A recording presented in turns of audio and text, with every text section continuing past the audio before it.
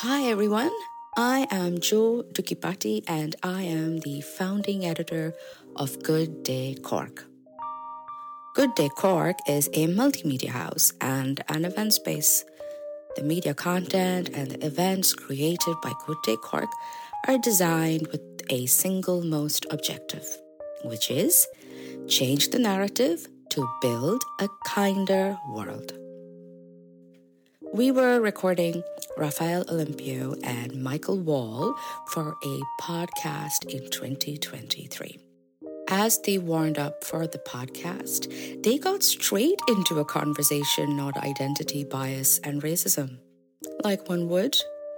Well, this conversation didn't make it into the final podcast because I thought it is better to release it as a small snack for you, a healthy snack just for you. Why? Why did I think so? Well, because it's a great example to show you the power of a meaningful, deep, juicy conversation around tough themes that people might shy away from, especially if they're strangers meeting for the first time. So, without any further delay, I present to you Tough Chats, Gentle Words.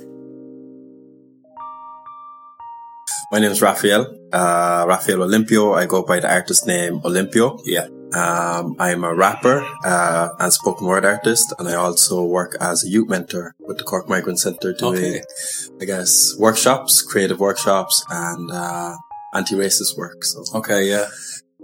So that's kind of me in a nutshell. There's more. There's a lot more. There's a lot more, but that's where I started. Like that, it must be. I mean, it must be a full-time job. We were just kind of chatting about it kind of beforehand about the little kind of idiosyncrasies that suddenly go from, is this my friendly neighborhood rapper, or is this the guy that's putting his hoodie up because it's starting to rain, or what happens people's kind of opinions of somebody when you kind of not put yourself into a stereotype or throw yourself into a stereotype, but do something that people imagine is or is something that they've seen. Is it daily? It is. It's a daily fight, as I like to put it, with myself, I guess, as opposed to other people, because, we live in Ireland, Cork City, which is a beautiful city, in my opinion. I've grown up here for over 23 years. Okay. And the amount of racism, I guess, that has impacted me or I've received is very minuscule in the grand scheme of things. But it's just those little impacts just kind of make me overthink, because I'm quite I'm a thinker. I think a lot. I'm kind of reserved, quiet.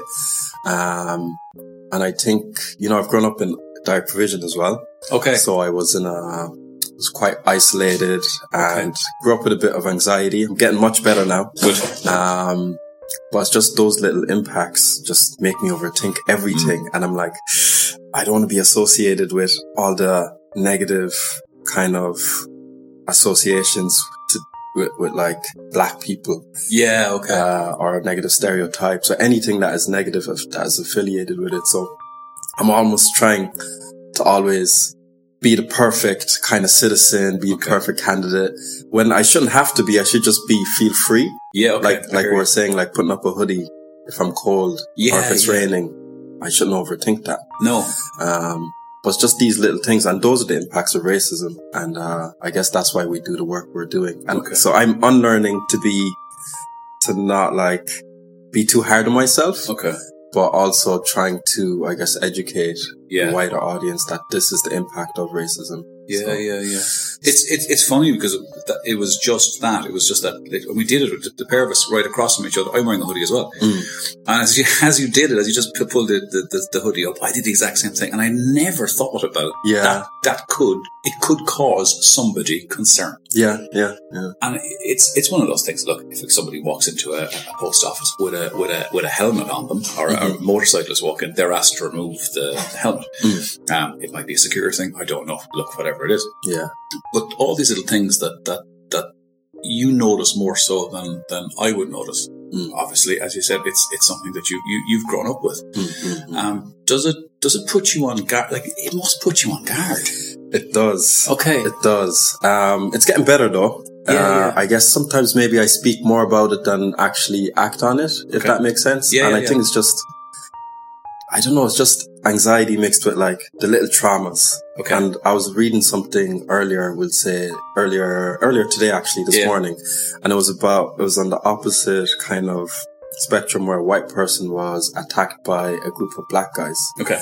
And because of that attack, he asked, is it racist for me to kind of have this fear of black people now, or black people approaching me or being around black people because of the attack, in a predominantly kind of white area. Okay. So he was posing that question to people. It was a podcast, and he was like asking, am I racist for thinking this way? And then people responded that yes and no. Okay. And it's a thing where it's almost like it takes time to get over the actual, I guess, trauma and incident that occurred. But if it's like after some time has passed, if you're still thinking, I'm afraid of black people because of what has happened. Okay. Yeah. Then it's racism. But if it's just like, I've been attacked, it just happened yesterday, and I'm aware of black people around me because a bunch of black people attacked me, then it's kind of understandable. It's just like your instinct, you're protecting yourself. There's a kind of a flight or fight thing built in. Yeah. So it's that kind of a thing on the opposite side of the spectrum where I'm like, I can't be too hard on myself. And if somebody said something, I can't like project on wider audience. But this is probably a conversation for another. It's the hard thing, like, you know, is it a learned behavior? Is it an environmental thing? If you grew up with, you had somebody telling you or putting it to you that if you walk out and there happens to be 5 or 6 black people and 5 or 6 white people, the likelihood is that, you know, if I was attacked by a group of five white people, and I taught my son or daughter growing up, be aware of a group of 5 people. Be aware of a group of people that happen to wear football jerseys. Be aware of people that happen to wear hoodies or whatever it is. And you're on guard. It's in society, it's in people's cultures growing up. And were you kind of almost geared up to feel, or geared up to be aware that there was going to be prejudice in Cork? And no, because I feel like almost the small negative impacts they just stick for some reason. Of course. But then no, because I guess the majority of my experience in Cork has been positive. Okay. So that's what kind of keeps me going and keeps me in Cork and keeps me, I guess, enjoying the people of Cork. So. You were listening to Good Day Cork, a conversation by Michael and Raphael. This podcast was recorded, edited, and mixed by me, Outsider YP. Thank you for listening.